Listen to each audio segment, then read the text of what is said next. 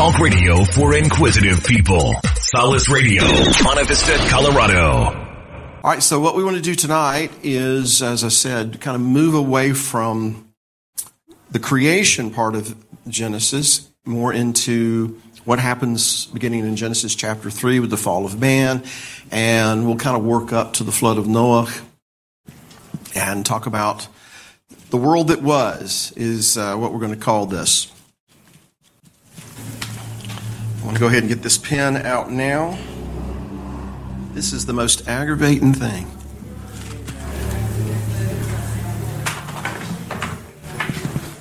All right, I got it. So we're going to go to Genesis chapter 3.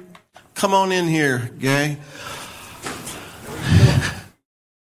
That peach cobbler only got one bite, but it was wonderful.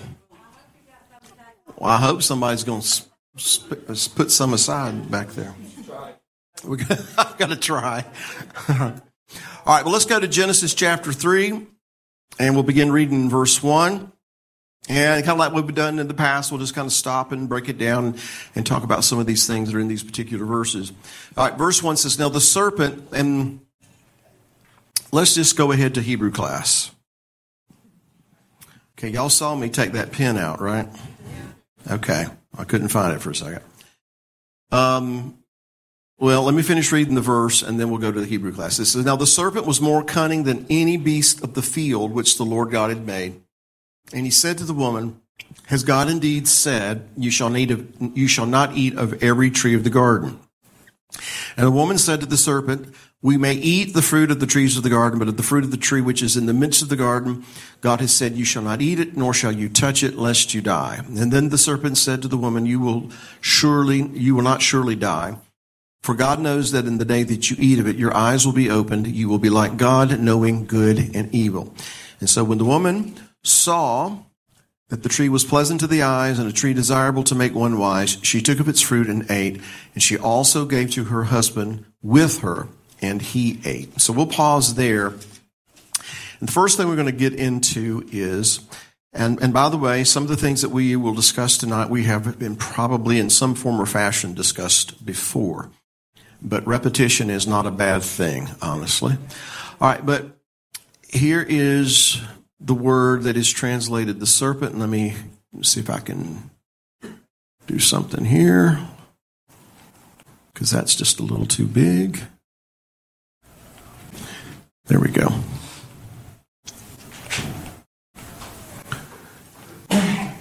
So this is the Nun Chet Shin. And the Hebrew word is pronounced nachash. And that is what we call the serpent.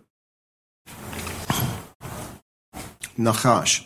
And nachash, if you were to look that up and do a word study, what you'll discover is, even though it's the word that is translated many times as serpent, it's also the word that is translated bronze or brass. And so actually the etymology of the word is this. It means shining. It's something that shines. And so we could say that the serpent was the shining one. Now, personally, and I won't be dogmatic about this, because I do believe the Bible should be taken very literally. But I'm kind of wondering whether or not the serpent that was in the garden might be a little different than what we would imagine a snake to be, because the idea is that this is the shining one. And the reason that I bring that out is because how does the adversary appear? What does he do? I mean, how does he come when he is going to seduce and steal and kill and destroy? He comes as an angel of light, right? So he comes posing as something he really isn't. But he does that. He projects himself as being a shining one, something that is affiliated with the light. I would even use this term. He would project himself as being an enlightened one. And I say that because, there are a lot of people in this day and age and throughout history that look down their noses at people like you and me because we believe in what this book says, and they are the enlightened ones. They're the ones who's opened their minds to, reality and science, and they reject these myths and all these kinds of things. So I don't think it's wrong to look at the serpent as being something along those lines too. And this is who the woman ends up in the conversation with. So let me go back to the text. And Jonathan, were you telling me that we don't have audio on the live stream, or is it just not recording the audio? I'm not sure what the message was.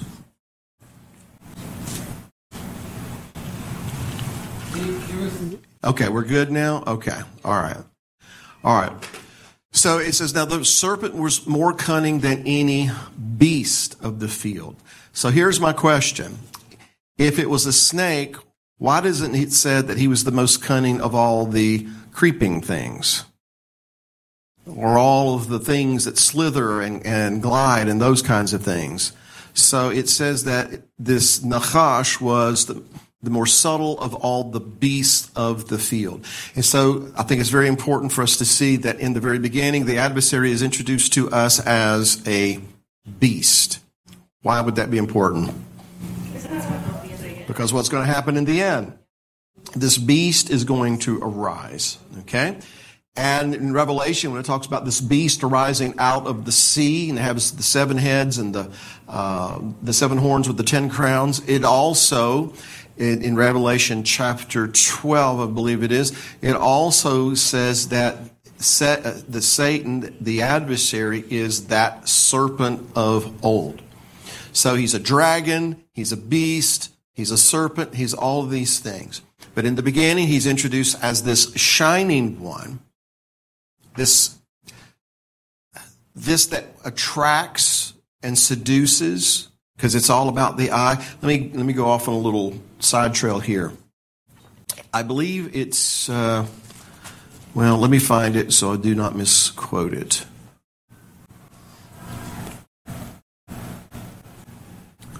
In Deuteronomy chapter 4,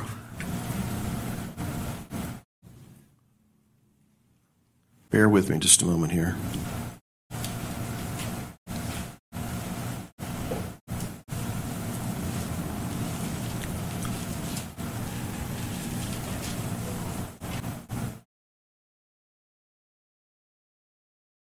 Okay. In Deuteronomy chapter 4, Moses is telling the children of Israel, beginning in verse 15, he says, "Take careful heed to yourselves, for you saw no form when the Lord spoke to you at Horeb out of the midst of the fire, lest you act corruptly and make for yourselves a carved image in the form of any figure, the likeness of male or female, the likeness of any animal that is on the earth, or the likeness of any winged bird that flies in the air, the likeness of anything that creeps on the ground, or the likeness of any fish that is in the water. And take heed lest you lift your eyes to heaven, and when you see the sun, the moon, and the stars, and all the host of heaven, you feel driven to worship them and serve them, which the Lord your God has given to all the peoples under the whole heaven as a heritage." Here's why I read this. Because we understand, and in antiquity, people would look at the created thing and they would begin to worship that, whether it was birds or beasts or what have you. And Paul talks a lot about this in Romans, but here what we read was they would look to the heavens and they would see these sparkly things. They would see these shining things. They would see the things that give off light. And rather than worshiping the one who created them, they would begin to worship these things. My point, mankind was created with an attraction to light, to things that shine, the things that illuminate. There is this inherent attraction to things that are light. So my bigger point would be this. That's perhaps why the adversary comes posing as an angel of light, because he knows that mankind is drawn toward that. The difference here is he's a false light. He's not the real thing. He's hiding what he really is beneath that persona of this minister of light or this messenger of light, which is why you and I, according to the Messiah, we are the light of the world. We're not supposed to hide that light. We're not to put it under the bed or the bushel, but we're a city set upon a hill which cannot be hidden. Because when we're not fulfilling that duty to be light, guess what? The adversary steps into that vacuum and he seduces people with those things that are false and that appear to be light. All right, so let's go back over to Genesis now. So the serpent, and the Nachash, was more cunning than any beast of the field. So let me show you I'm going to go back to the board again, Jonathan. I want to show you the word in Hebrew that is translated cunning. And we'll put the nikud up there. So this is the word that is translated subtle, cunning, or shrewd. And it's pronounced arum. Arum. And here is why I think it's important to point this out to you. Because as we continue to read, the woman is having this conversation with the serpent, or the serpent is having this conversation with the woman. Eventually, she's going to look at this tree. She's going to decide that it's good for food, pleasant to the sight, and it's a tree desirable to make one wise. She takes and eats the fruit. She turns to her husband who is with her. He eats the fruit. Their eyes were open. And then when their eyes were opened, they realized that they were naked. And here is the word that is translated naked. Let me get rid of the nikud first.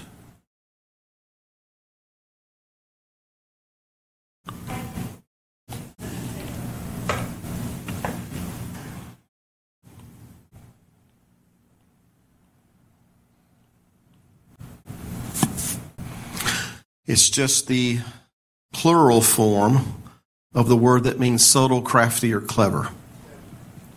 In other words, the word for naked, when they realized that they were naked, they were smooth.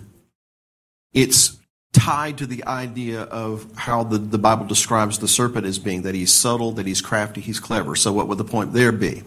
That when mankind took and ate of that fruit that they were not supposed to eat, ingested the fruit, and at least figuratively, if not literally, ingested that seed of that fruit, which we'll get to what that represents in just a moment, then when their eyes were open, they realized something. Not only were they bare-skinned, not only were they naked, but then from that point forward, what does mankind going to behave like? He's going to be crafty and clever and subtle and seductive and twist words. In other words, start acting like the adversary and start replicating those traits. Would that be a fair assessment of mankind through the ages? Yes. Okay? And it happens after they take and they eat the fruit from this forbidden tree. So let's talk about that for a moment. She said in verse 2 that we may eat of the fruit of the trees of the garden, but of the fruit of the tree which is in the midst of the garden, God has said, you shall not eat it, nor shall you touch it, lest you die. And then the serpent said to the woman, you will not surely die, for God knows in the day that you eat of it, your eyes will be opened, and you will be like God, knowing good and evil. Let's ask this question. Were their eyes opened, and did they recognize the difference between good and evil? They did. Okay, so that was true. Okay, where's the lie? You're not going to die. All right. So from the beginning, the one who is called the father of lies, the murderer from the beginning, he always takes something that is true and he blends it with something that is not. And that's how he's so good at what he does. Keep in mind, he's always posing as something that appears to be good, appears to be light. And then if he can get you engaged in a conversation where you're willing to listen to the words coming out of his mouth, then he's going to take and say something that sounds right, sounds plausible. And while you're looking at that and focused on that, he also slips into things that aren't true. That's how he operates. I always liken it to the illusionist. You know, the illusionist wants you looking at this hand because that's where the flashy handkerchiefs are. That's where all the bouquet of flowers and all those kinds of things. He wants you looking at that over there. Why? Because he doesn't want you looking at this hand. He doesn't want you to see what he's up to. He wants you distracted by something that appears to be good. May I go off on a little trail here? I think I will. Thank you. All right. This is, you know, it may sound unrelated to you, but to me it's connected. When I was growing up in church, I grew up in a Pentecostal church, and one of the things that both intrigued me and freaked me out when I was growing up in church was when the pastor or somebody or an evangelist or somebody would talk about prophecy. talking about the coming of the Lord and the end of the age and who the Antichrist was going to be and all those kinds of things. And I grew up in the era when Henry Kissinger was the Antichrist. If anybody remembers that, and he was going to be the Antichrist. So that's the era I grew up in. And like I said, those kinds of discussions always intrigued me, but they always kind of freaked me out at the same time. But I'd be right in there, listening to all this stuff. All right. So in those days, I remember that's probably when I first heard that the beast system at the end of days was going to be a revived Roman Empire. It was going to be something out of the European common market. I don't know if you heard that scenario before. And all those different things that people talked about. The scenario was that as things got more wicked, sooner, at some point when nobody knew that a lot of people were going to just disappear overnight, nobody was going to know what happened to them. We watched all the 1973 films about the thief in the night, to kind of get us all freaked out about all that kind of stuff. See a lot of people nodding their heads, all right? And then, of course, this European common market and the revived Roman Empire was going to come, and this man of sin that everybody was going to love, think he was just the greatest thing in the world peace, man of peace, all these different kinds of things. And he was going to come to power, and everybody's going to love him, and he was going to unite the world in a government and unite everybody in a one world religion. And then he was going to get shot in the head. And then after 3 days, he was going to be resurrected, and then all heck was going to break loose. You've heard that scenario, right? Okay, I don't want to get anybody left behind on this one, right? So, all right. So, anyway. It's the peach cobbler. Most of that's not even in Scripture. Most of that's not even in the Scripture. All right? But my point was this. For decades, people look for a revived Roman Empire to arise, and a Jew from the tribe of Dan to come at the head of that and be the Antichrist. By the way, a Jew from the tribe of Dan is impossible. Think about it. Meditate on it. Okay? But in the beginning, and I'm jumping ahead in the story just a little bit, but in the beginning, and it's important to see what's going on in the beginning, because according to Isaiah, the Creator teaches us the end by teaching us what? The beginning. Now, where in the beginning does he tell us about Rome? Compare that to what does he tell us about Babylon? Okay, do you understand my point? In the beginning, can we find Babylon? Okay. And by the way, in the book of Revelation, it is Babylon, the mysteries about Babylon, who is the mother of all abominations and all these different things that are considered wicked and corrupt in the world. So Babylon is what gave birth to those things. So my point is this. While people have been looking at a revived Roman Empire and the European common market and all these different things, the flashy stuff over here, what has the adversary been doing? He's been raising up that spirit of Babylon right under our nose. And what is that? What is the spirit of Babylon? What is that all about? Taking something that's true and mingling it with something that's false. Pairing those two things together, posing as something that is good and true and pure and virtuous and all those things, and yet hiding the fact that it's poison and it'll kill you. Are you following me here? So these are these ideas, these concepts we see in the very beginning, how they're played out. And again, I'm jumping, kind of getting way ahead of myself here, but I'm just going to go with the flow. Let's go real quick to Revelation chapter 17.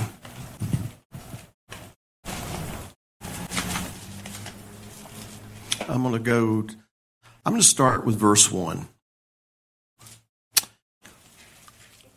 Revelation 17, verse 1. Then one of the seven angels who had the seven bowls came and talked with me, saying to me, Come, I will show you the judgment of the great harlot who sits on many waters, with whom the kings of the earth committed fornication. And the inhabitants of the earth were made drunk with the wine of her fornication. So this harlot commits fornication with the kings of the earth, and then the inhabitants of the earth are made drunk with the wine of that fornication. So he carried me away in the spirit into the Italian peninsula. No, that's not what it says. So he carried me away in the spirit into the wilderness. By the way, that word could also be translated as desert. What I'm trying to do is point out that Rome is not in the desert. Rome is not in the wilderness. Okay? So he carried me away in the spirit of the wilderness, and I saw a woman. Now she's called a woman. A while ago she was a harlot, now she's a woman.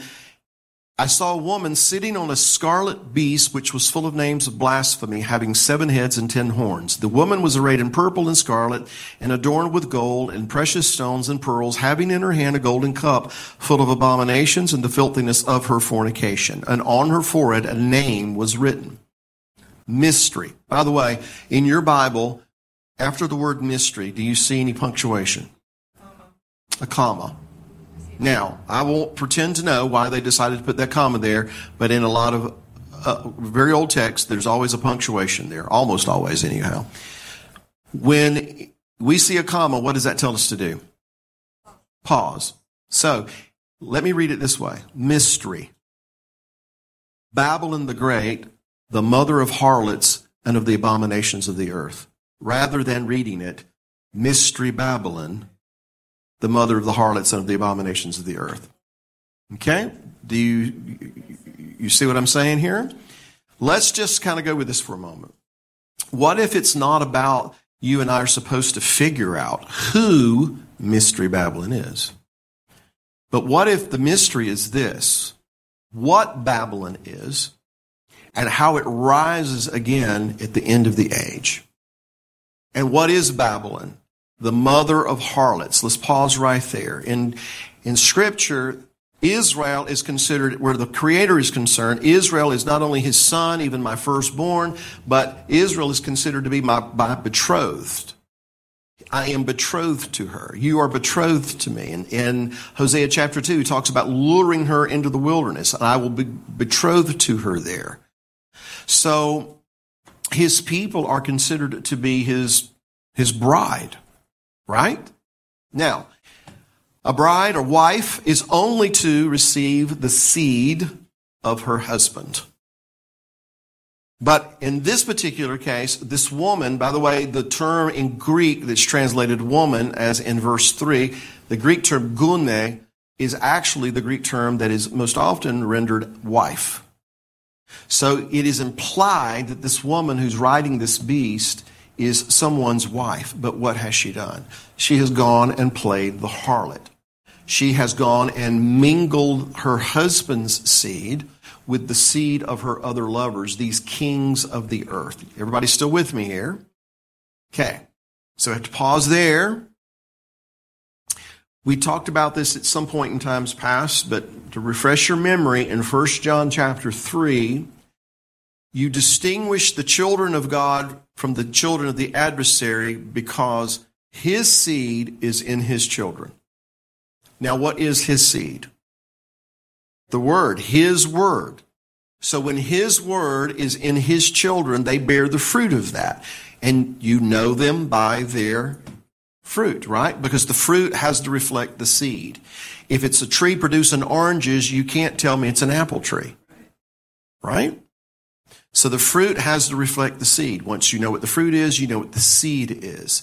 So his people, his children have his seed, his word in them, and then we bear the fruit of that. All right? Likewise, the adversary, you know who his children are because they bear the fruit of his seed. Now, what would his seed be? His word, which are things that are true mingled with things that are false. Almost always, a convincing lie is going to have just a little bit of truth, isn't it? That's the deception. The adversary is not going to come to most of us and try to seduce us with sex, drugs, and rock and roll, things that are blatantly and obviously wicked. Why? Because he knows we're not going to fall for that. So how is he going to try to seduce us away from the truth? By saying things that sound true, that ring true, but he's always going to try to hide the poison that's in those words. So what I'm suggesting to you is, number one, This woman in Revelation chapter 17 is not the beast. The beast is not the woman.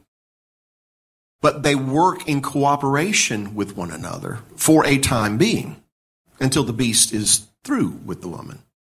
And she's used up her usefulness. But she's not the beast is not the woman. It's at the very least hinted at, this woman is someone's wife who has gone out and played the harlot. So when Israel went and played the harlot, and there's many scriptures that talk about the Creator addressing them, you played the harlot, you've gone out here with the Baalim, your other lovers. And by the way, Baal, it's Lord, Master, but in its raw form means husband. They've gone out and they've consorted with these other people like they would if they were a husband. And they have mingled his seed, his word, with their philosophies, their ideologies, their doctrines, their ideas. And so I'm suggesting that this woman is emblematic of just that. She's someone who's taken something that was supposed to be exclusive and not mixed with other things. And what has she done? She's done that very thing. She's gone out and she's mixed and mingled what's true with what is false, what's pure with what's corrupt. And so much so, it talks about how the entire world is now drunk with the wine of her fornication. So she's got this epithet written on her forehead. And I think that's important because written on her forehead, at least as far as I'm concerned, implies it has to do with the mind, the way of thinking. And so here's what I'm getting to or trying to get to. In the beginning, we don't see Rome. We see Babylon. At the end, we see, I don't think, Rome. We see Babylon. And anything that Rome did, or Greece did, or Syria, or any of those empires, according to what we read here in Revelation chapter 17, it was birthed by Babylon. That's who gave birth to it. It just expressed itself in all these other empires and all these other nations. So she's got this written on her forehead, where the mind is, how you think. The mother of harlots and of the abominations of the earth, because how we think determines what? What we do. The woman saw the tree, that it was pleasant to the eye, and it was a tree desirable to make one wise. So she started thinking about this, and as she began to think this way, what did she end up doing?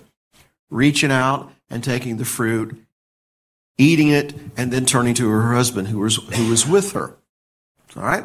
So now, to be very, very, very clear here, lest I get in trouble with the ladies, the scripture tells us that by one man sin entered into the world. We understand the woman was deceived. In fact, let me read something here real quick that Paul said. He's writing a letter to the congregation in Corinth, and this is in 2 Corinthians 11, and it's in verse 3. And he's talking about how much he loves them and how he cares for them, but he also says, I fear lest somehow, as the serpent deceived Eve by his craftiness, so your minds may be corrupted from the simplicity that is in Messiah. So he's saying, what I'm worried about here is, if I can paraphrase it, how you're going to be thinking. What's your mindset going to be? You don't need to get so focused on some of these other things that you lose sight of the simplicity that is in Messiah. Because, and I know I'm all over the place, I'm going to try to bring it together here in just a moment. In the beginning, in Genesis chapter 3, the adversary did not seduce the woman with things that were obviously and blatantly wicked. He seduced her with this question. Didn't God say something? What did God say? What did God mean when he said that, more or less? God doesn't want you to eat the fruit of this tree because, see, he knows if you eat of this, you're going to know everything he knows. And who doesn't want to know everything that God knows? And so what was the seduction? You can know as much as God knows. Knowledge. That was the seduction. And that's what caused her to look at that. So Paul is saying, look, don't be deceived. The woman was deceived by the craftiness of the adversary. Don't be deceived like that. And so you lose sight of the simplicity that is in the Messiah. I realize I'm going all over the place here. Are y'all with me? Okay.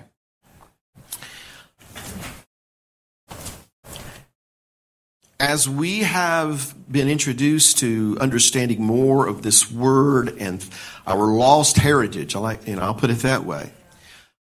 I know for a fact, I've seen it, I'm sure you have, that there have been those that we love, that we care about, who have been seduced by a pursuit for knowledge.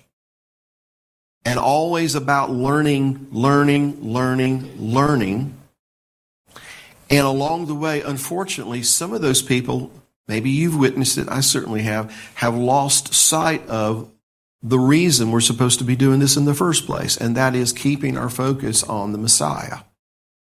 Am I the only one who's observed that? All right? So that's what Paul was addressing.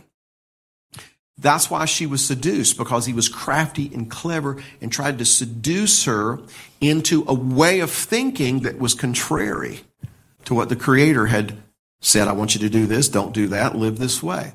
So again, back to Revelation 17, it's interesting that this is written on her forehead, where the mind is.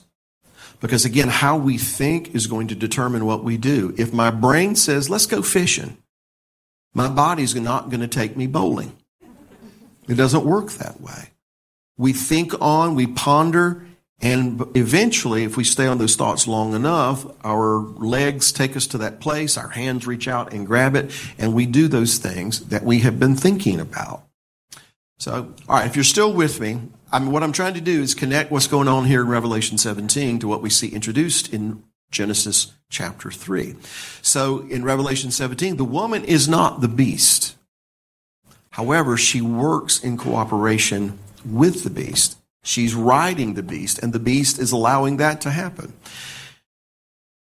The woman in Genesis 3, Eve, she was deceived. But by being deceived, what did she do? She opened a pathway for the adversary to get to who? Her husband. So unwittingly, I don't think it was consciously, but unwittingly, what did she do? She cooperated with the adversary, because what was his objective in the first place? To get to the man, right? Why? Because he was the one that was given the responsibility to be over, to have dominion over these things. Now, not that she was subservient to him, don't misunderstand me, ladies. But what would have happened? What would have happened if she had eaten the fruit and he had not? You ever thought about that? And the answer to the question is, I don't know. But the point is that they did not realize they were naked until he ate the fruit. So obviously, to get to Adam was the main objective. And when we understand that Adam is a precursor of the last Adam, who is the Messiah, because he had to come and resolve all these problems and reconcile us back to the Father, the woman unwittingly worked in cooperation with the adversary. She was deceived. Now, Adam, he knew what he was doing, apparently. He was not deceived. There's nothing in the scripture that tells us he was deceived. This woman you gave me, she gave me the fruit, I ate it. Yeah. All right.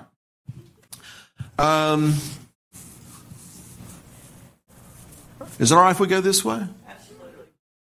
Okay, all three of you, I'll go with that. All right, okay.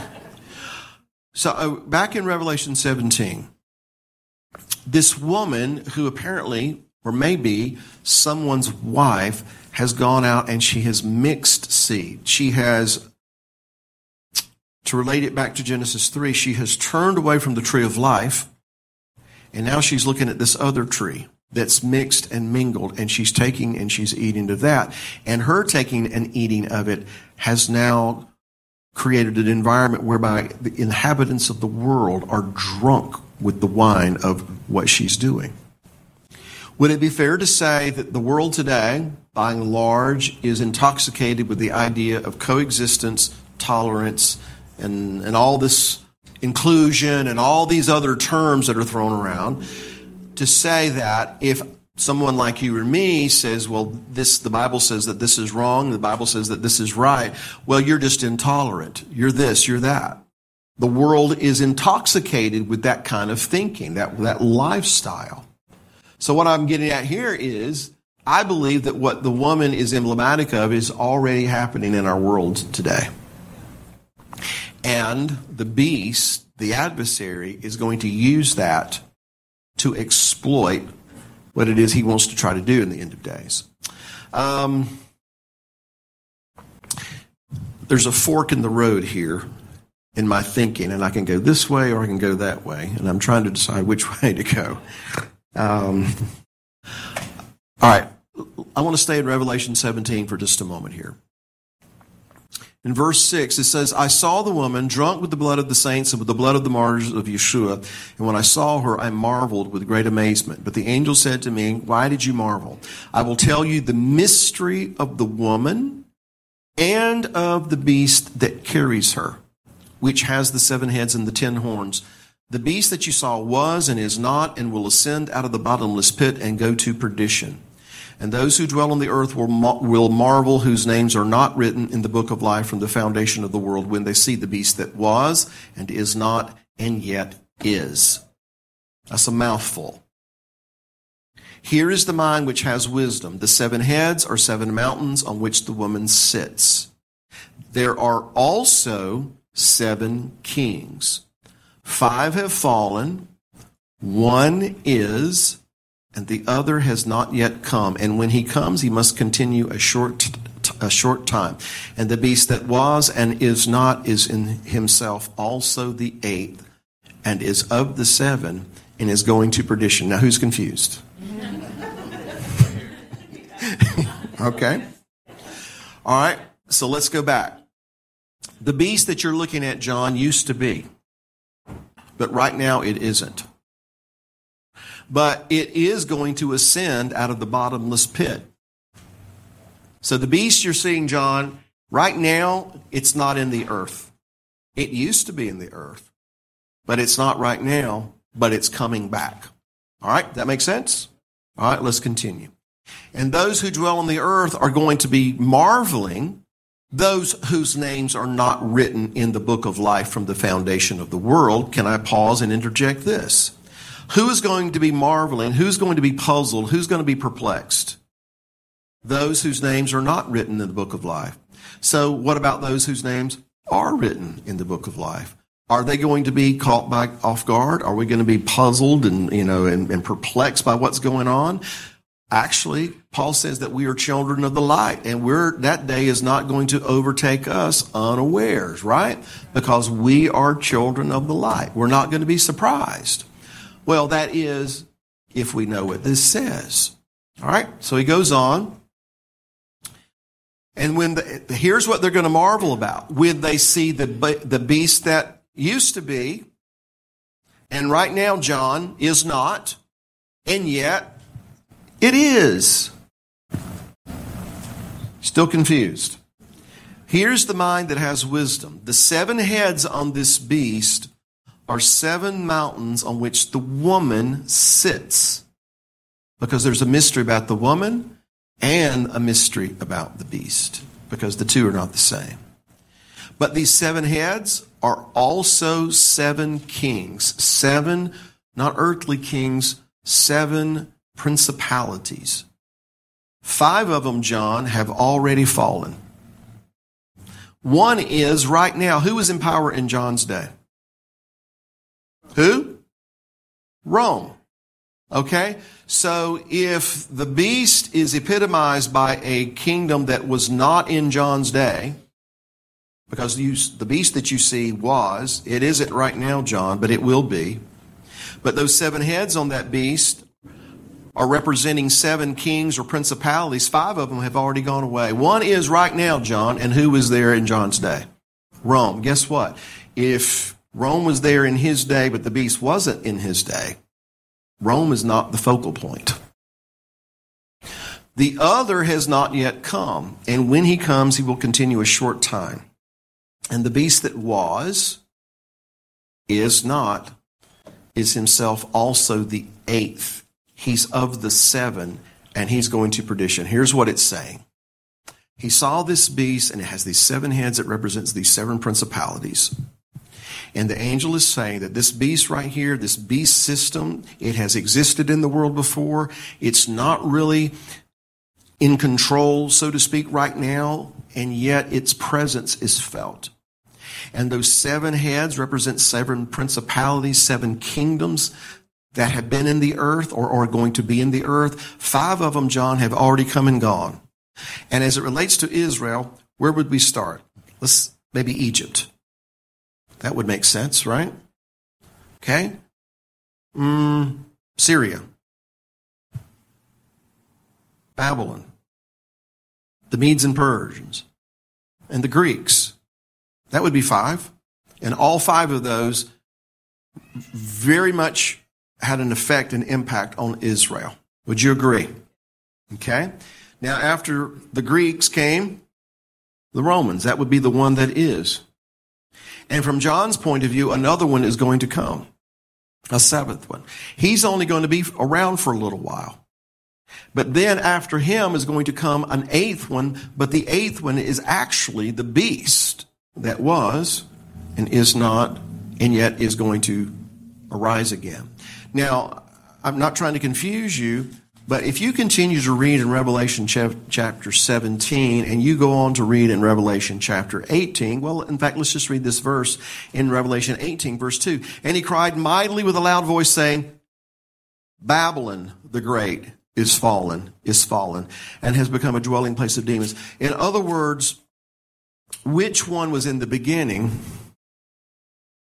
and which one is going to arise in the end? Babylon.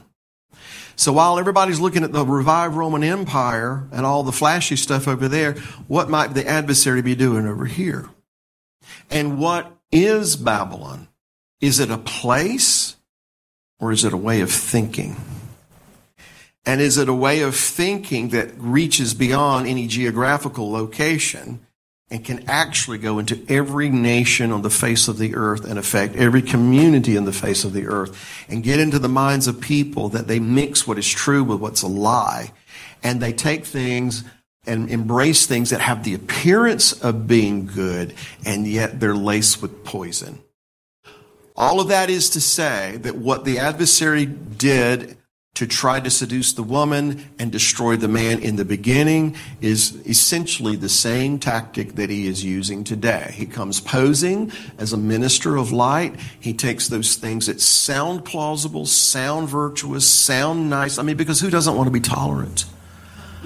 Who doesn't want to just be able to sit down across the table and have a civil conversation with someone who vehemently disagrees with you and tolerate one another? Well, if all they meant was you and I being able to be civil in our disagreements, that would be one thing. But I hope you've noticed that a lot of the people out there that want you and I to be tolerant of them are not very tolerant of you and what you think. Would you agree with that? And never will be. Because it's never been about, oh, just eat this fruit. Everything's going to be okay. You're going to have all this knowledge. You're not going to die. We're just all going to live peace and harmony, and everything's going to be great. It was always about steal, kill, destroy. All right. So these are things, like I said, I kind of jumped ahead a little bit, but these are things that we see, the concepts anyway, introduced to us in the very beginning when this Nachash, this shining one, who's very clever, very crafty, cunning, subtle, more so than any beast of the field. And when he comes and has this conversation with the woman, again, it's not about the things that are blatantly and obviously evil. It's about, what did God really mean when he said that? I don't want to get political. I saved that for Tuesdays for about 1 hour from 1 to 2 o'clock. But, you know, there is this candidate who's running for president. And I can't pronounce his name. But he's married to a guy. Okay? And every time I'm reading an article about this guy, he's quoting scripture. And in some cases, it's almost as if he's trying to shame people who wouldn't support him, and that they've got Messiah, what Messiah is all about, all confused and everything with their hatred and their bigotry and all this kind of stuff. And so this guy's, in some of these articles I'm reading, he's quoting scripture and almost getting a preachy attitude about some of these things. And what amazes me is how it silences so many people, and they're stopped dead in their tracks because we don't know what to say now. This guy's quoting Bible. That amazes me. But at the same time, it's in line with the tactics of the adversary. He's always going to quote something or say something that sounds kind of right, always mingled with a lie. All right. Since in times past we have talked, I think, pretty extensively about, where that other tree come from. Just for the record, I am of the very strong opinion that the Creator did not plant the tree of the knowledge of good and evil. I am convinced the adversary planted that tree. That is not to say that the adversary can create, but he can take what the Creator has made and created, and he can twist it and contort it and make it something else. In Matthew, the Messiah talks about every plant that my Father has not planted will be plucked up. Well, if the Father didn't plant it, then who did? All right. So I am very much of the opinion that the adversary is responsible for the tree of the knowledge of good and evil. It's a mixed mingled tree. It renders a fruit that if you eat it, you die. Death is not in line with the character and attribute of our Creator, who is about life. And he told the man, and by extension the woman, in the day you eat it, you will die. And I believe not because I will kill you if you eat it, but it will kill you if you eat of it. So this is what we see happening in the very beginning. And one other thing I'd like to add to that before we kind of move on here. If I'm correct in thinking that Eden, the Garden of Eden, and then the midst of the garden where the tree of life was, and by the way, the tree of the knowledge of good and evil, if Eden, the Garden of Eden, and the midst of the garden, in fact, do constitute the first earthly sanctuary, Eden corresponding to the court, the garden to the holy place, the midst of the garden to the most holy place, then notice, if that's true, then notice that the adversary was not just in Eden. He was not just in the holy place.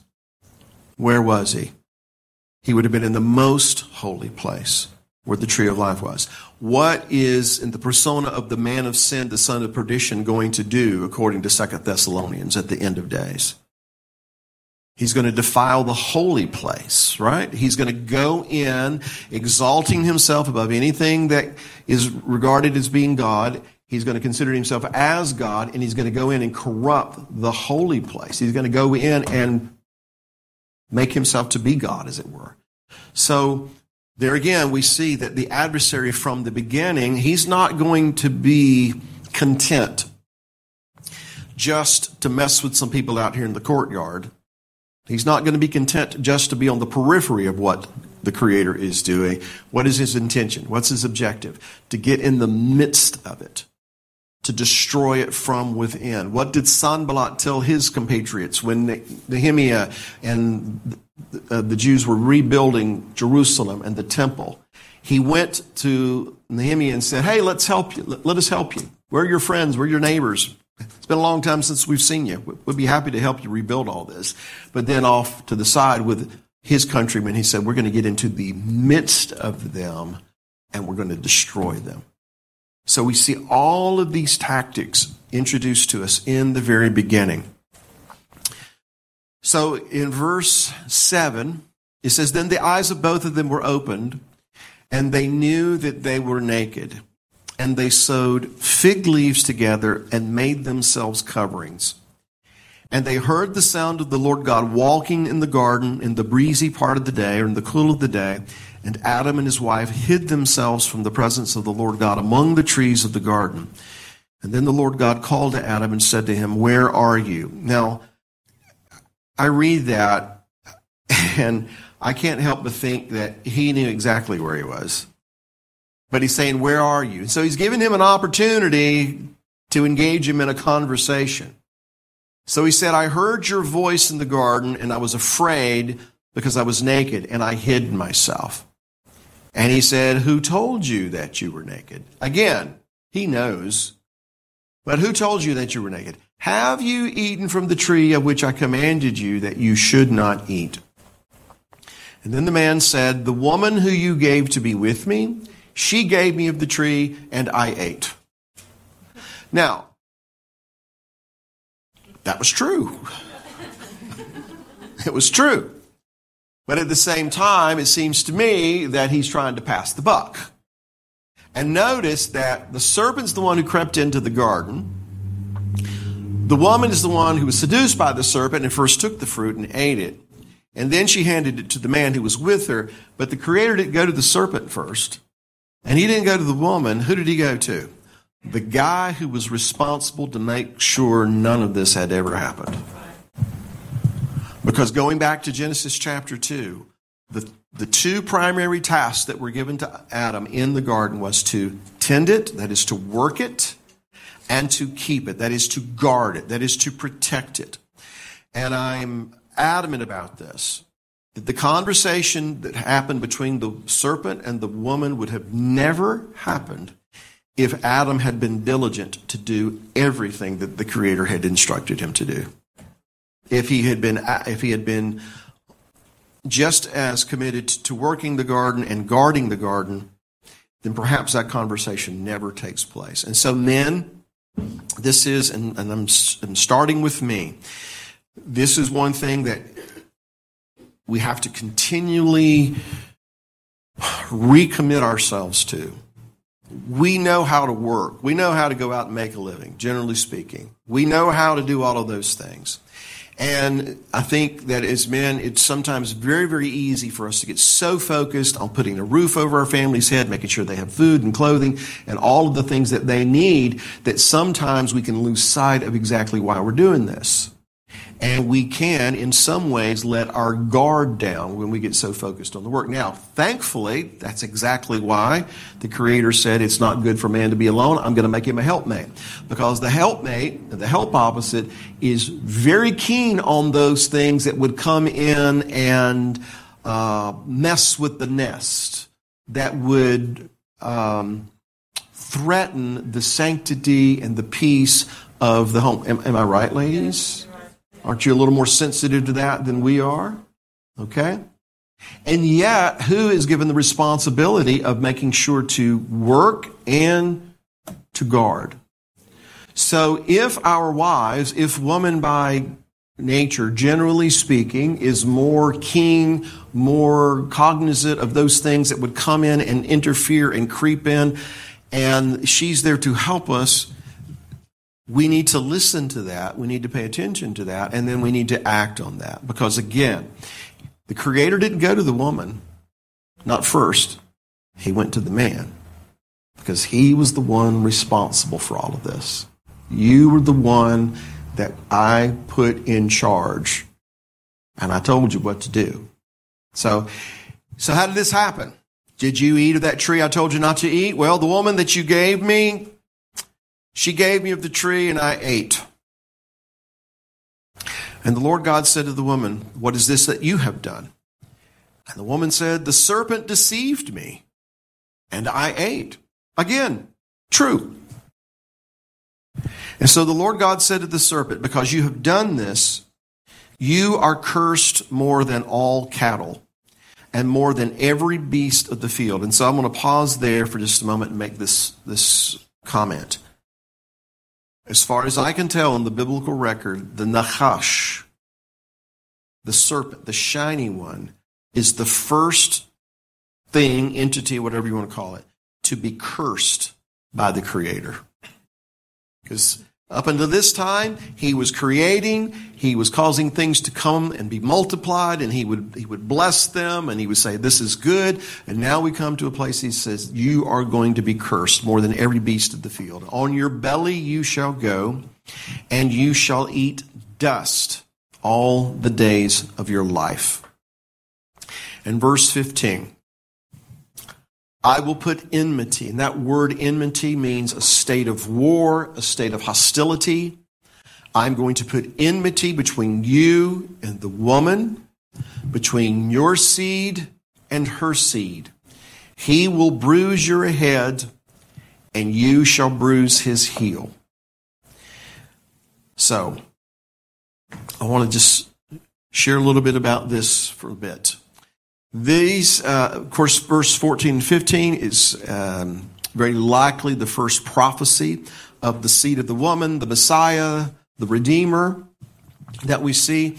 But what I want to look at here as well is, well, I don't have my phone with me that has my Hebrew Bible on it. Yeah, go look in my office and see, because I want to make sure I say this exactly right. But while she's doing that, I'm just curious, does anyone have a translation with them that says, I will put enmity between you and the woman, between your seed and her seed. They shall bruise your head, and you shall bruise their heel. Does anyone have that translation? Okay. Well, the terminology in Hebrew, it could be, he will bruise your head, or they can bruise your head. You will bruise his heel, they will bruise, or you will bruise their heel. And I'm bringing this out because thank you. I'm bringing this out because some other things that we've talked about before. And that is, whatever the Messiah is, that's what we're supposed to be. He's the head of the body, and so if he's the head of the body, then what's in the body is it's affected by what the head is. Everything that's in the head permeates throughout the body.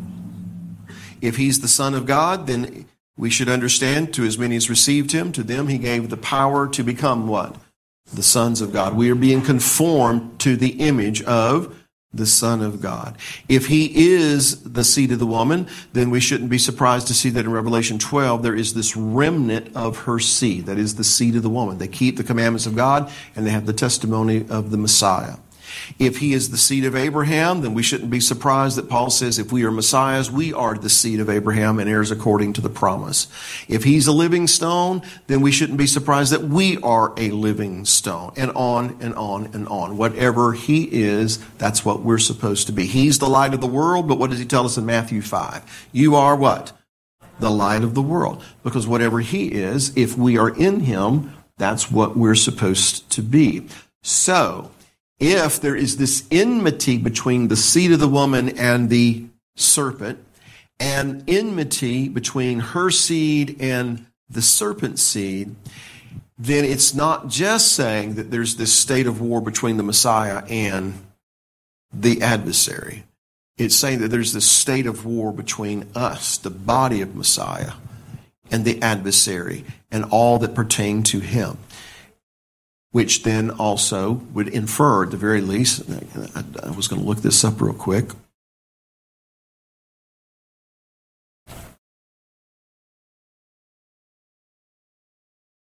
If the serpent was going to bruise the head of the seed of the woman, but be bruised by the heel of the seed of the woman, his head would be bruised by the heel of the seed of the woman, then it would make sense that Yeshua would say something like this: I'm giving you the authority to trample on scorpions and serpents. Right? What is he saying? I'm going to overcome the adversary, and so because I've overcome the adversary, you can overcome the adversary.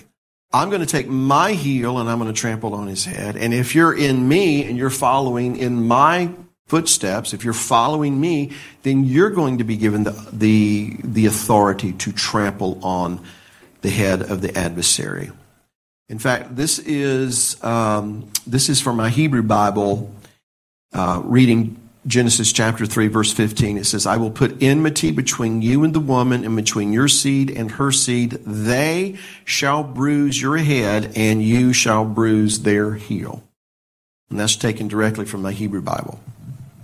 So what am I saying? You and I, as those who are in Messiah, we need to understand that we're in this war. There's a state of war and hostility that exists between us, because we are his, and the serpent and the sons of the wicked one. We didn't put it there. He put it there. That means that we're not supposed to coexist. We're not supposed to coexist and tolerate and include all of these things that the world wants us to include, which sounds nice, sounds warm and fuzzy, and all those kinds of things.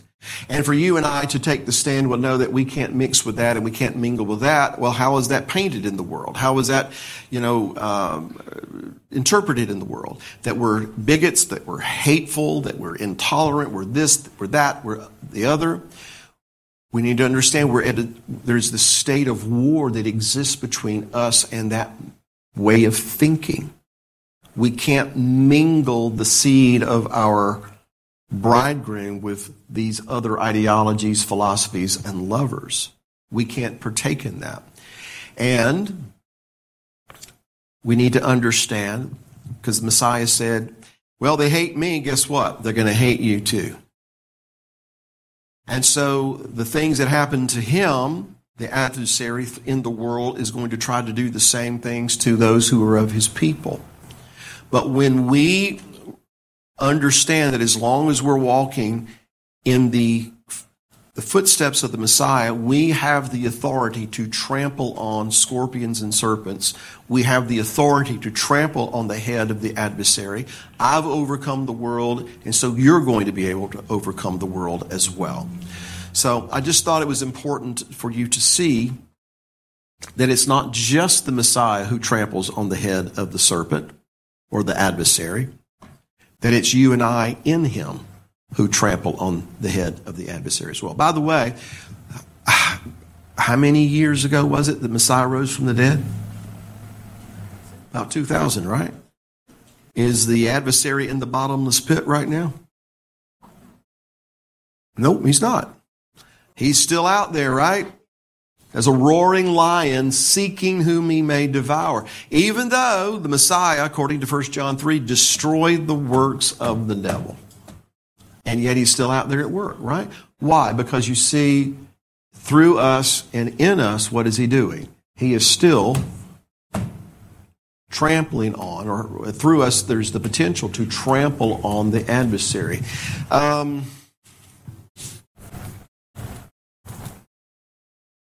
I've kind of abandoned my notes altogether here. I'm just kind of going with the flow. But there was something I wanted to say about that. Maybe it'll come back to me in just a moment. Let's continue. Verse 16. And I'll pause here in just a little bit and we'll just talk and have a discussion so we won't be too late getting out of here tonight. Verse 16, to the woman he said, I will greatly multiply your sorrow and your conception. Here's something that's always struck me as interesting. If we assume that the woman, Chava, has never conceived and given birth at this point, why does he say, I will greatly multiply your sorrow and your conception?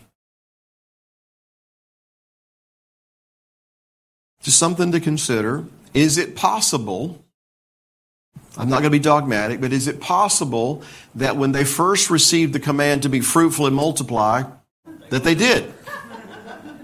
Okay? And at this point, because of what has happened, now he's saying, I will greatly multiply your sorrow and your conception. I mean, what is 100 times 0? Yeah, that wasn't a trick question. All that cake has made us like, nobody told me there was going to be math. All right.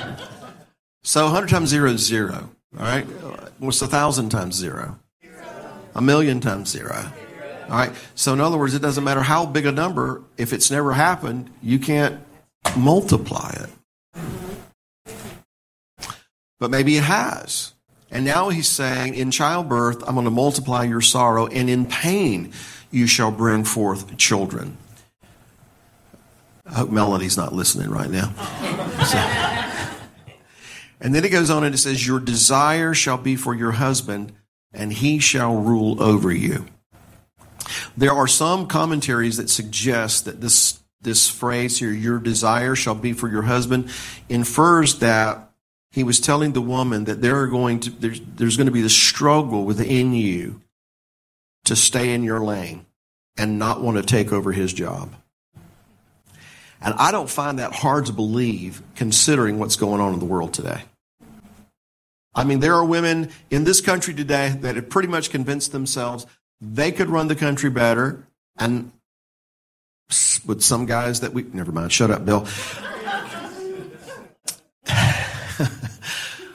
But there are women, there's a movement in this world today that actually they think they would be better off if there were no men. They don't have any use for any men. And there's this extreme feminist movement in the world today, and it makes me wonder if we're not seeing the fruition of a prophecy that says your desire shall be for your husband, meaning that you're going to want his position, you're going to want his job. Now, why would that reflect badly on the man? Because the man, if he didn't guard, kind of abdicated his responsibility to do that, and that's why all this stuff happened.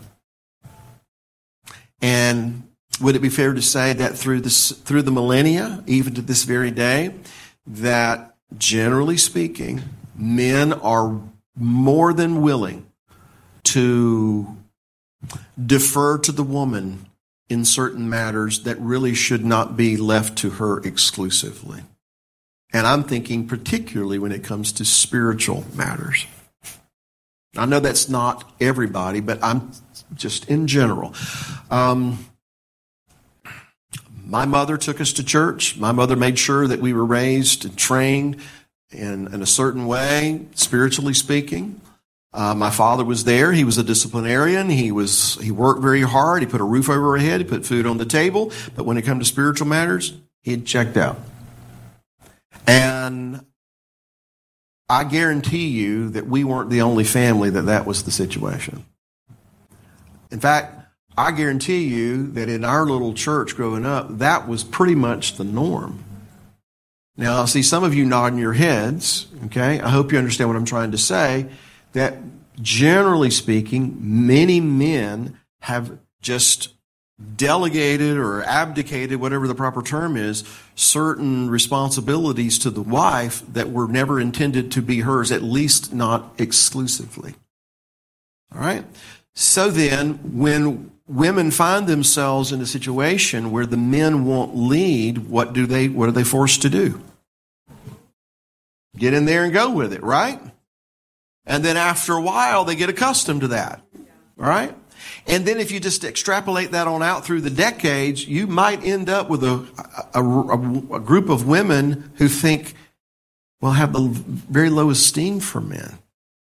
Kind of like what's going on in the world today. And so I guess what I'm trying to say here is that it comes back to the man. He went to the man first. What did you do? The woman wasn't, exempt from any kind of consequence. It's just that it all boils down to, if the man had done what I told him to do, this may not be happening. Ladies, you're going to have to escort me to my car later on. So, all right. But he is going to rule over you. That's the way it's supposed to be. Then to Adam he said, because you have heeded the voice of your wife, and have eaten from the tree of which I commanded you, saying, you shall not eat of it. Here's what that says to me. It's not that we're not supposed to heed the voice of our wife, but in this particular case, you heeded the voice of your wife, and you paid more deference to that, and what she said, than what I told you. Later on, Sarah tells Abraham, this son, Ishmael, he's not going to be around my son. He's not going to invade the inheritance and get the inheritance of my son. And this woman, you need to put him away. And Abraham was distraught over this. But what did the Creator say? You need to listen to your wife. So in that particular case, he said, you need to listen to what she says. But in this particular case, you listen to your wife and you ignored what I told you. So cursed is the ground. Adam doesn't get cursed. By the way, the woman doesn't either.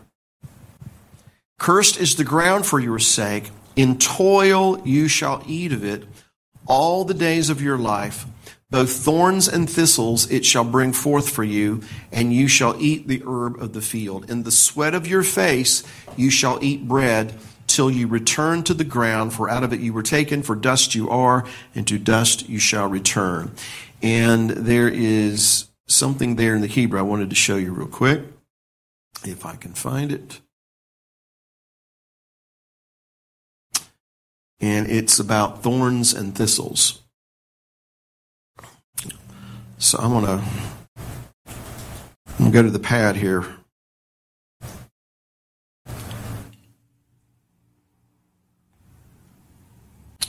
Well, I'm trying.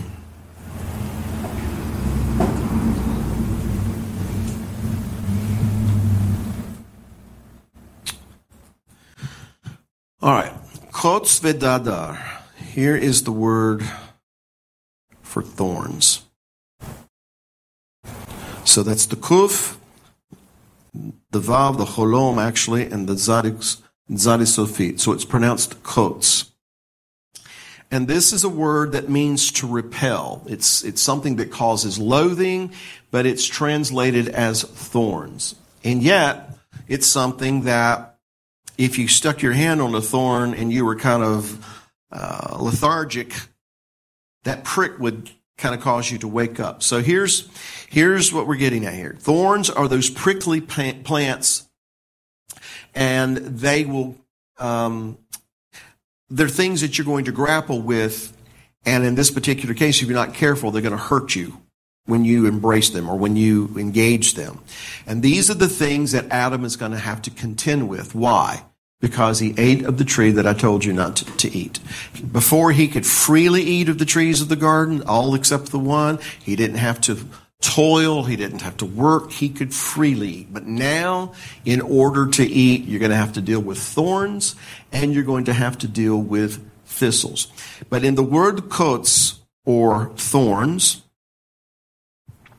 I want you to see this here. It's this letter here and this letter here. Well, let me just do it this way. Let me just erase this.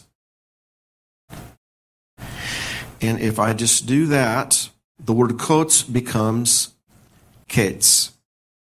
And ketz is the word in Hebrew that means the end.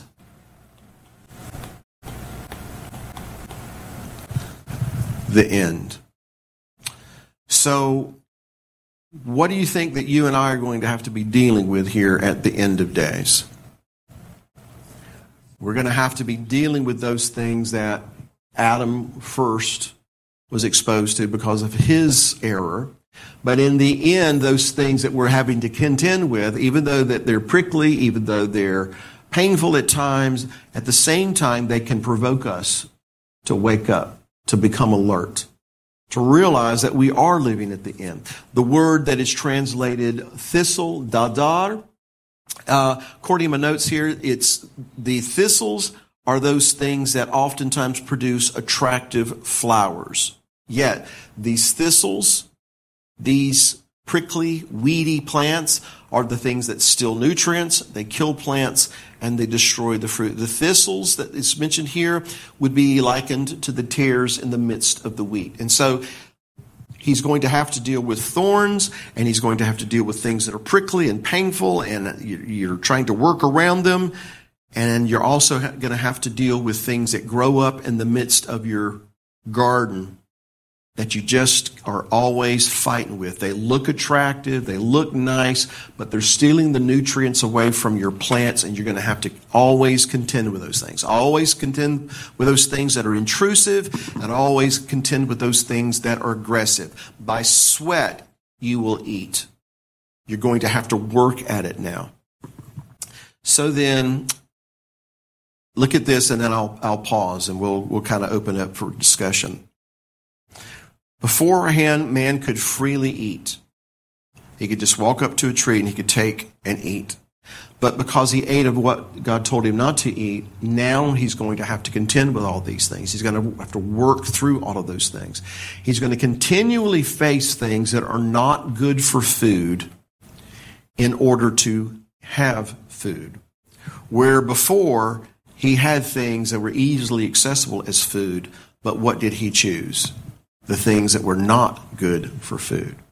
So it's like the Creator was saying, because that's the choice you made. You wanted to eat those things that were not considered food. Now, as your punishment, in order to eat, you're going to have to daily contend with things that are not food in order to sustain yourself. Which then leads me to this thought, and I will pause. I know, I always do that. When Israel goes into the land, what did they begin to do not long after they'd been there? They began to turn to other gods, other philosophies, other ideologies, which would be equivalent to the tree of the knowledge of good and evil. And they began to get that mindset, that way of thinking that we need to be like everybody else. Everybody else has a king. We need a king. Everybody else does this. We need to do that. They begin to turn to these other philosophies. And eventually, the Creator says, and this is a paraphrase, all right, if you want to be like them, then you are going to be among them. You are going to be part of them. You're going to be, that's what you're going to have to deal with. And I'm going to scatter you out through all these nations because you want to be like them. Well, you're going to go live with them. And you're going to be subject to their laws, and you're going to be seeing that my way of doing things that you thought was so hard really isn't all that difficult. In fact, I'm going to turn you over to laws that you're going to find you cannot live by. That's Ezekiel 20. And so if that's what you want, that's what you're going to have. And that's essentially what happened in the beginning. That Adam was forced to deal with things that were not good for food because that's what he chose, to eat something that was not good for food. And now, you and I here at the end, we're realizing, we're seeing this thing from the perspective of the eons of time, but we're still dealing with those things. But as Babylon now is producing its fruit, as those thorns and thistles are really putting out the fruit, and we really see what it is, perhaps it's making it a little bit more, our choice a little more deliberate. And that we see where all this has come to and what it's become. And in some ways, it's making our choices, I think, easier. Because no longer is it hidden and concealed and lurking in the shadows. It's out there in the open for everybody to see what's going on. Does that make sense to you? The fruit has now appeared. And if the fruit has appeared, based on what we see in the parable of the wheat and the tare, if the fruit has appeared, then we know that the harvest is near. All right? All right, that prompted another thought, but I told you I was going to pause, and so I will pause. But if Patrick, do you mind grabbing this microphone in case somebody has a question or something they want to? Okay, Jonathan, thank you. Got the other one on. Does anybody have a question or a comment about any of this? And if you don't, we'll have to see what's online. All right, Elizabeth. Yes, ma'am. Yeah. Go back to the shiny object, the snake in the garden. Okay. I have read that the snake was kind of like the cobra, that it had extraordinary ability to speak and to kind of stand up, which Eve doesn't seem real confused that here's a snake talking to her. Kind of like Balaam with the donkey. More or less. Yeah. Yeah. So that was my one thought about that, but that the snake, in other words, gave permission for Satan to inhabit him or her. And that's why I believe the snake was cursed, only to grow on the ground forevermore. Because I think it did maybe have some kind of superior power, not human, but because after all, it was talking to her and she was not astonished. Well, just a thought. I've thought about along those lines, when it says serpent, should I take that literally to mean like a serpent, like what you and I imagine, short of, with the exception being that apparently this serpent could stand up on legs if it was then made to go on its belly. I don't discount that. I don't throw that out, In fact, I read this in Biblical Archaeology Review probably 20 years ago. But in and around Jerusalem, they found fossils of serpent-like creatures that had appendages, that had legs. So perhaps, that there was something there that was used by the adversary in that way. But on the other hand, we read in Revelation chapter 12, I think it was, that the serpent of old is the devil, Satan. That's what John says. So was it that he just used this beast, or was it that he was the beast? I kind of land on the side that it was him, and that he was the one that had infiltrated the garden in that way. And that's what leads me to wonder if, by the use of the word serpent, if it was not something a little different than what we've heretofore imagined, And we weren't there, so we can't be 100% sure either way. Other than the scripture says, in the Hebrew says Nachash. And Nachash, yes, it is translated serpent, but it's also translated shining. It's that shining one. So perhaps that's why she wasn't really taken aback by she's having a conversation. Let's go down that trail for just a minute. Let's presume, and maybe that's a dangerous thing to do, but let's presume that when the Creator comes walking in the cool of the day, that's not the first time that's happened. Okay? Maybe that's, not something that they were all that surprised about either, other than in this particular case, the state that he would find them in. So maybe they have already been acclimated to the to the situation where there would be, these shining, personages, or that's not the right word, but you understand what I'm trying to say here. That they've already, been acclimated to. Well, if the Creator's walking in the cool of the day, then maybe they've been exposed to other things. So maybe that has something to do with it. Again, we weren't there. We can't be 100% certain. I do believe, however, that beyond the form of it, it's the function that we need to really focus in on. How the adversary seduces, his tactic, what's the objective, all of the patterns that are established. He's the most subtle of all the beasts of the field, etc. So there was one other thing while I have the mic. I Sure, just want go right ahead. to do this. You said, and I meditated on this and just mused over this a lot. Adam would, what should have happened when Adam saw or knew that she had disobeyed and so brought this horrible fall on mankind?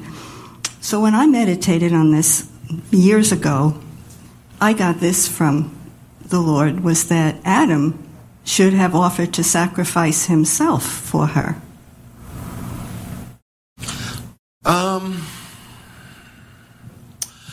I have entertained this thought. Did he love her so much that he was willing to sacrifice himself, so to speak, in that regard? Knowing that what he was doing was forbidden. Was he so attached to her, did he love her so much that he was willing to give that up for her, on her behalf? I've entertained that thought. And the reason I've entertained that thought is not that we should ever disobey the Creator in deference to someone else, but at the same time, what did the last Adam do? He sacrificed himself. Why? For a bride who had polluted herself, right? So I don't want anybody to read into that God intended Adam, the first Adam, to do what he did, because he wouldn't have told him don't eat that if he didn't mean don't eat that. And at the same time, if we don't know for sure, but if the first Adam did, quote unquote, sacrifice himself in the way that he knew he had to know what he was giving up. He had to know that this was going to have a consequence. But the woman you gave me, she gave me the fruit, and I ate it. You're the one that brought her to me. You made us one flesh. She ate it, so I ate it. I guess we'll have to just speculate about what was going on in his mind. But if it was because he wanted to be with her, then it does, in some way, anyhow, it does project forward to the fact that the last Adam was willing to lay everything aside and sacrifice himself for a bride that had, polluted herself. So, she was pretty special. Oh, you don't have the mic anymore, do you? That's all right. I can project. She was pretty special. But when he first saw her, he said, "Wow, man." Yeah. Yeah. He liked her. Who's next? Do you think that it's possible that the serpent in Genesis 3 was originally the dragon in Revelation 12, because God said, now that you have done this, you will change form, so to speak, and crawl on your belly? In function, I think they're one and the same. As far as the form of it, like you just said, I don't know.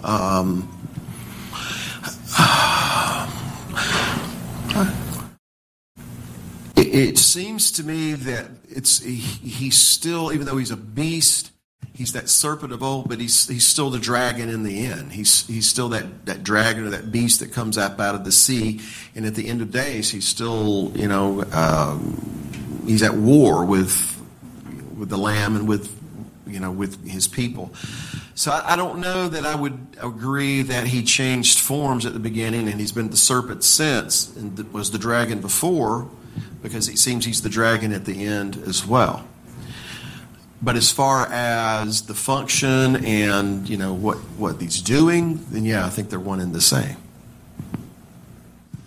The other question, you brought this up too, about other children, that Eve, now you will multiply in your pain in childbearing. I've seen commentaries where the sages have done studies that there's maybe up to 30-some children that Adam and Eve had. It doesn't necessarily speak of them in the Bible, but Cain and Abel had to find a wife somewhere. Well, Abel didn't. Well, I'm just saying... Take it back. There were other people. Right. I know what you're saying. Yeah, I believe that, Bob. Look, I don't want to open up a can of worms here right at the end of the night, but when it said he created Adam, male and female, I believe it's possible that, yeah, he created that Adam and the Eve that we read of, but I also believe it's possible that he created mankind, male and female. I think that's a possibility.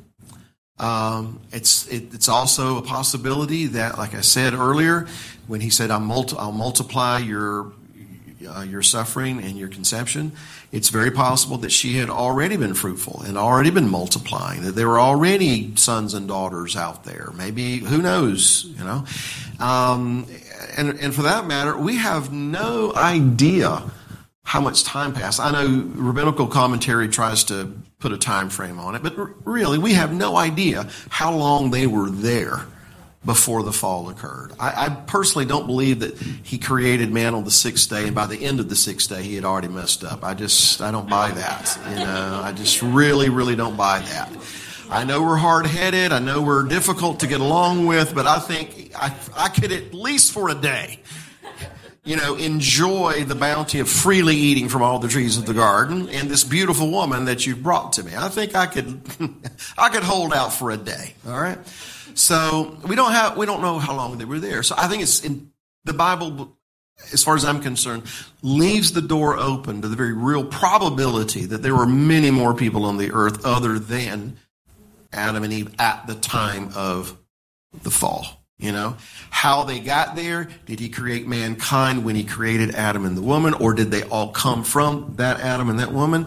I don't know. But I think it's entirely probable that there were many more people at the time of the fall. And certainly by the time Cain gets exiled and he goes, to the east of the land of Nod, because he has to, like you said, he has to find a wife. Where'd she come from? Well, it had to have happened somehow like that. It's just these things that we would love to know. It's like the Creator's way of, no, you're on a need-to-know basis, Bob. I will let you know what you need to know. But in the meantime, have fun, Have fun speculating about these things. Everything in the Bible is true, but not everything that happened is in the Bible. Amen. It's like the Messiah. John tells us that if everything that the Messiah had done had been recorded, the books couldn't hold it. And that's just during his ministry, Yeah, Dana. I guess I go back to the Revelation scripture that you shared. And when I see the woman, to be honest, I personally see that as the church, sadly. As the compromising. Exactly. The compromising believers, yeah. But I guess what is disheartening and at the same time very convicting is that there's just not anything that we can put our faith in except his word. Because even in a place, I'm just sharing very honestly here. Like our family has gone through, and I feel like we're kind of paying a price for it. We have uprooted our family so many times because we have been in places where there was a lot of compromise, and then the Lord would release us from that, and we would go, hoping to go to another place where we thought people would not compromise. And I guess here's what I bring it all back to. There's no perfect scenario, right? It is his word. But I guess there's just such an urgency in my heart because I just feel like we're in the time where if this generation especially doesn't start to really cling to the word, it's almost obsolete. It's almost like people, do you understand what I'm saying? And then I think about Matthew 24:24, where he says that even the elect may be led astray. So sometimes I feel like this world is so full of deception. That even when there's people that you feel like you really can trust, you start to wonder. And we can't. The reality is we can't trust anybody but Yeshua, right? That's right. And then there's... I don't even trust myself.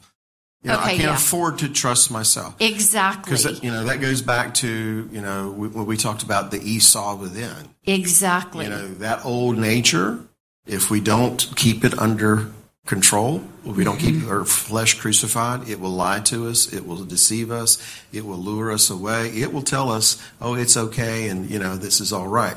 So we can't even afford to completely trust ourselves, so we have to keep our eyes on what he said. Exactly. And his example. So yes. And if I could just share this as encouragement, I was in this fast recently, and I had been praying for my family for like 3 days, and I sat down on the bed and my Bible just was open, and I know I didn't open it to this scripture, but it says, it's Isaiah 49:24, actually 25, he says, "But thus says the Lord, even the captives of the mighty shall be taken away, and the prey of the terrible be delivered. For I will contend with him who contends with you, and I will save your children." And I guess that's the hope, is knowing that, the captives can be taken away, and, there can be innocent lives, people led astray, but that ultimately he promises that he will contend with that which contends with us, as long as we are in him, in his word. So, well, I believe that what you said at the beginning, I believe that the woman, and this was what I guess I just stopped short of saying that the woman, I believe, represents those that they call him their husband, but they've gone out and consorted with all these other philosophies and ideologies, and they've relaxed the standards and compromised. I believe that's exactly what that's representative of. But it's not the beast. It works in cooperation with the beast. And because of deception. Because in the woman in the beginning, why did she do what she did? It wasn't because she wanted to destroy her husband. It was because she was deceived, right? And she allowed these words and the seduction of the adversary to justify what she, apparently privately longed for. So I do believe that, how do I want to say this here? Unfortunately, there is a body in the earth today, and the body of Messiah today, by and large, has, in my opinion, bought into the idea that we need to be seeker-friendly, that we need to be relevant to the times, that we need to be palatable for people, that we need to ease some things so we can kind of get them in the door and those kinds of things. Say the nice fluffy things. Don't say things that might offend them, because we don't want to offend them. Now, I'm saying I believe that is what has happened in general. I don't believe that everybody is participating in that, but I think it's pretty prevalent. And if it weren't, then maybe some of the things that are going on in the world today wouldn't be going on in the world today, So that accentuates the need for you and for me and all of us to, as you said, we need to know what that word says. We need to trust in that word. We need to stay focused on that word. We need to stay focused on him. Because if we keep our eyes on him, well, let me rephrase it. If we don't keep our eyes on him, the tree of life, then we're going to be looking at the tree of the knowledge of good and evil by default. All right? Who was over here? And I know you got some people online, but there was another hand before you did that. Okay? To go along, Bill, with what you've just been talking about, as you and I have talked a few times, I'm a Methodist. I haven't been in the Methodist church since last March. As you probably know with the front page news, as everybody else does here, the vote that they took on the gay marriage and the gay pastors and all of that. Elizabeth knows that I was awake for a month. What should I do? Should I stay? Should I fight? I left them. They're wrong. They wrote a letter of apology from my group here in East Tennessee, that they apologized for the efforts that they had taken against the gays and the marriage. And I can't go back to them. So I've had conflict. Should I still be there as a voice? I stood up publicly with the microphone in my mouth in front of the entire congregation last March, and I denounced what was going on publicly. She knows that. And you could hear the pin drop. I've had one person in a church that talks to me, just one. This is a terrible state of affairs that's going on with one of the largest denominations of Christianity in this country. So that's just a comment I want to make, how right you are with what's going on out there and how it affects people. But I got a question now about Genesis. Somebody mentioned about refined earth last week. God gave man dominion over the beast. He allowed them to name them, but he also allowed him to name woman. So I want her to remember that dominion. She knows that. You're on your own now, Ron. It's a 27-minute drive home. But the point I would like to make going back to Genesis is I think man's downfall began before he ate the apple, because he was given dominion and he should have had the husbandry over that Garden of Eden. He could have taken the tree out if he was doing his job. I think if he was doing his job, the tree would have never gotten planted. Let's go to Beth. I think she's got some things here online. That was a perfect segue, Ron. Thank you. So online, we're having some quite a bit of discussion, a little bit of friendly debate, and thank you guys online. I don't know which camera's on, but thank you for keeping it friendly on here and not slicing and dicing each other, because we are all family. So the questions are surrounding the origin of both of the trees, and one side is considering that could the Father have put it there as a test? One side says, no, I don't think he would test us that way, like a trick almost. So if you could get into the discussion a little bit of where did they come from, why are they both there, who put the evil there, and that also brings up the question from one side, does the Father create evil? And then how to even slide this one in there, I don't know. But the discussion then with Eve having taken the bite of the forbidden fruit, does that mean that, and you're going to love this, that women are just inherently more manipulative and more evil?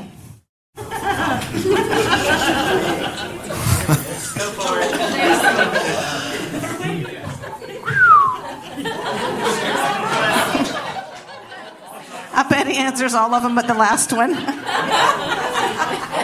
Well, Ron said he'll drive you home. Okay, you people online better be watching wherever you are. I might have to come stay with some of y'all. Well, personally, no, I do not believe. I'll start with the last one. No, I don't believe that women are just inherently more manipulative. I talk about politics once a week. And most of the people I talk about are men who are manipulative and just as wicked and scheming and evil as anyone. I don't think that's male or female. If females are anything more so than men are, I think it's that women, generally speaking, are more intuitive than men. Women tend to be more spiritually keen. Now, that could be also part of the reason that they can open themselves up to be deceived and seduced, because there has to be that partnership. The man has to do his job and the woman has to do their job. And if one of them is not doing their job, the other one has to overcompensate. And that can lead to problems, that can lead to a breakdown. And so where the first, man and woman are concerned, I will go to my dying day saying that if Adam had guarded just as he was instructed to work, then it's very, very possible, I would even say probable, that the conversation between the woman and the serpent never occurs because he would have guarded against that. I would even go so far as to say the reason the tree of the knowledge of good and evil is there is because he didn't guard. So as to how it got there, I've said this many times, I do not believe that our Father sets before us a plate of steamed broccoli, and next to that, a bowl of ice cream laced with poison, and then says, eat your broccoli, but don't eat that ice cream or you'll die, and then walk off to leave us as little children to decide, do I want the steamed broccoli or do I want the ice cream that's laced with poison? I just don't believe he does that, because I wouldn't do that. You wouldn't do that to your children, would you? No, you wouldn't do that. So does he allow us to be in situations where we are confronted and proven, and are we going to do what he said to do? Are we going to keep his commandments? Yeah. He in Deuteronomy chapter 8, he says, I led you through the wilderness all these years to see what was in your heart, whether or not you would keep my commandments or not. But keeping his commandments always lends itself to life. He's not going to seduce us with death And that's where I stand on it. As to how the tree got there, the parable of the wheat and the tare, at the very least, hints at this. The field of wheat was the world, and it was sown with good seed. Well, you have to go back to the parable of the sower to understand the significance of that statement or that phrase, good seed, because in the parable of the sower, a seed is being sown. It's falling on the wayside. It gets snatched up by birds. Some falls among the thorns and thistles. It gets choked out by the cares of life. Some falls on the stony ground because it has no depth of earth. It goes up, it raises up real fast, but then it melts away because of the sun. But then there is that seed that falls on good ground. It produces fruit, some 30, some 60, some 100-fold. And then he says the seed is the word. So the good seed is the word of God. So what is sown in the parable of the wheat and the tare? It is the good seed, which is the word of God. What is it going to produce? Wheat, which are the sons of the kingdom. So how is it that the world got a different seed planted? An enemy has done this. When did he do it? When it was dark and while men were sleeping. So that to me is hinting at the fact that in the beginning, what was Adam doing?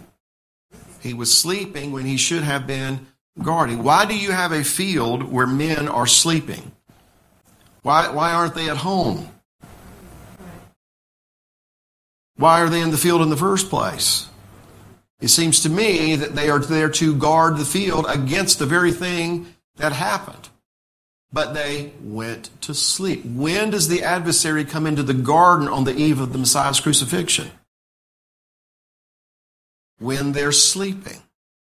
Sleep on. The spirit's willing, but the flesh is weak. And so there's all of these, pictures that we see that the reason the adversary is successful in what he does is not because he's that powerful. It's because we're that weak and we fall asleep. So the other seed, the tare, the wheat, the chasaf, which again, if you remember, that is thematically related to Esav or Esau. All right? And so the wheat is sown in the field not because the owner of the field wanted it there. He didn't want anything but the good seed to be sown there. From the San Luis Valley in southern Colorado, this is Solace Radio.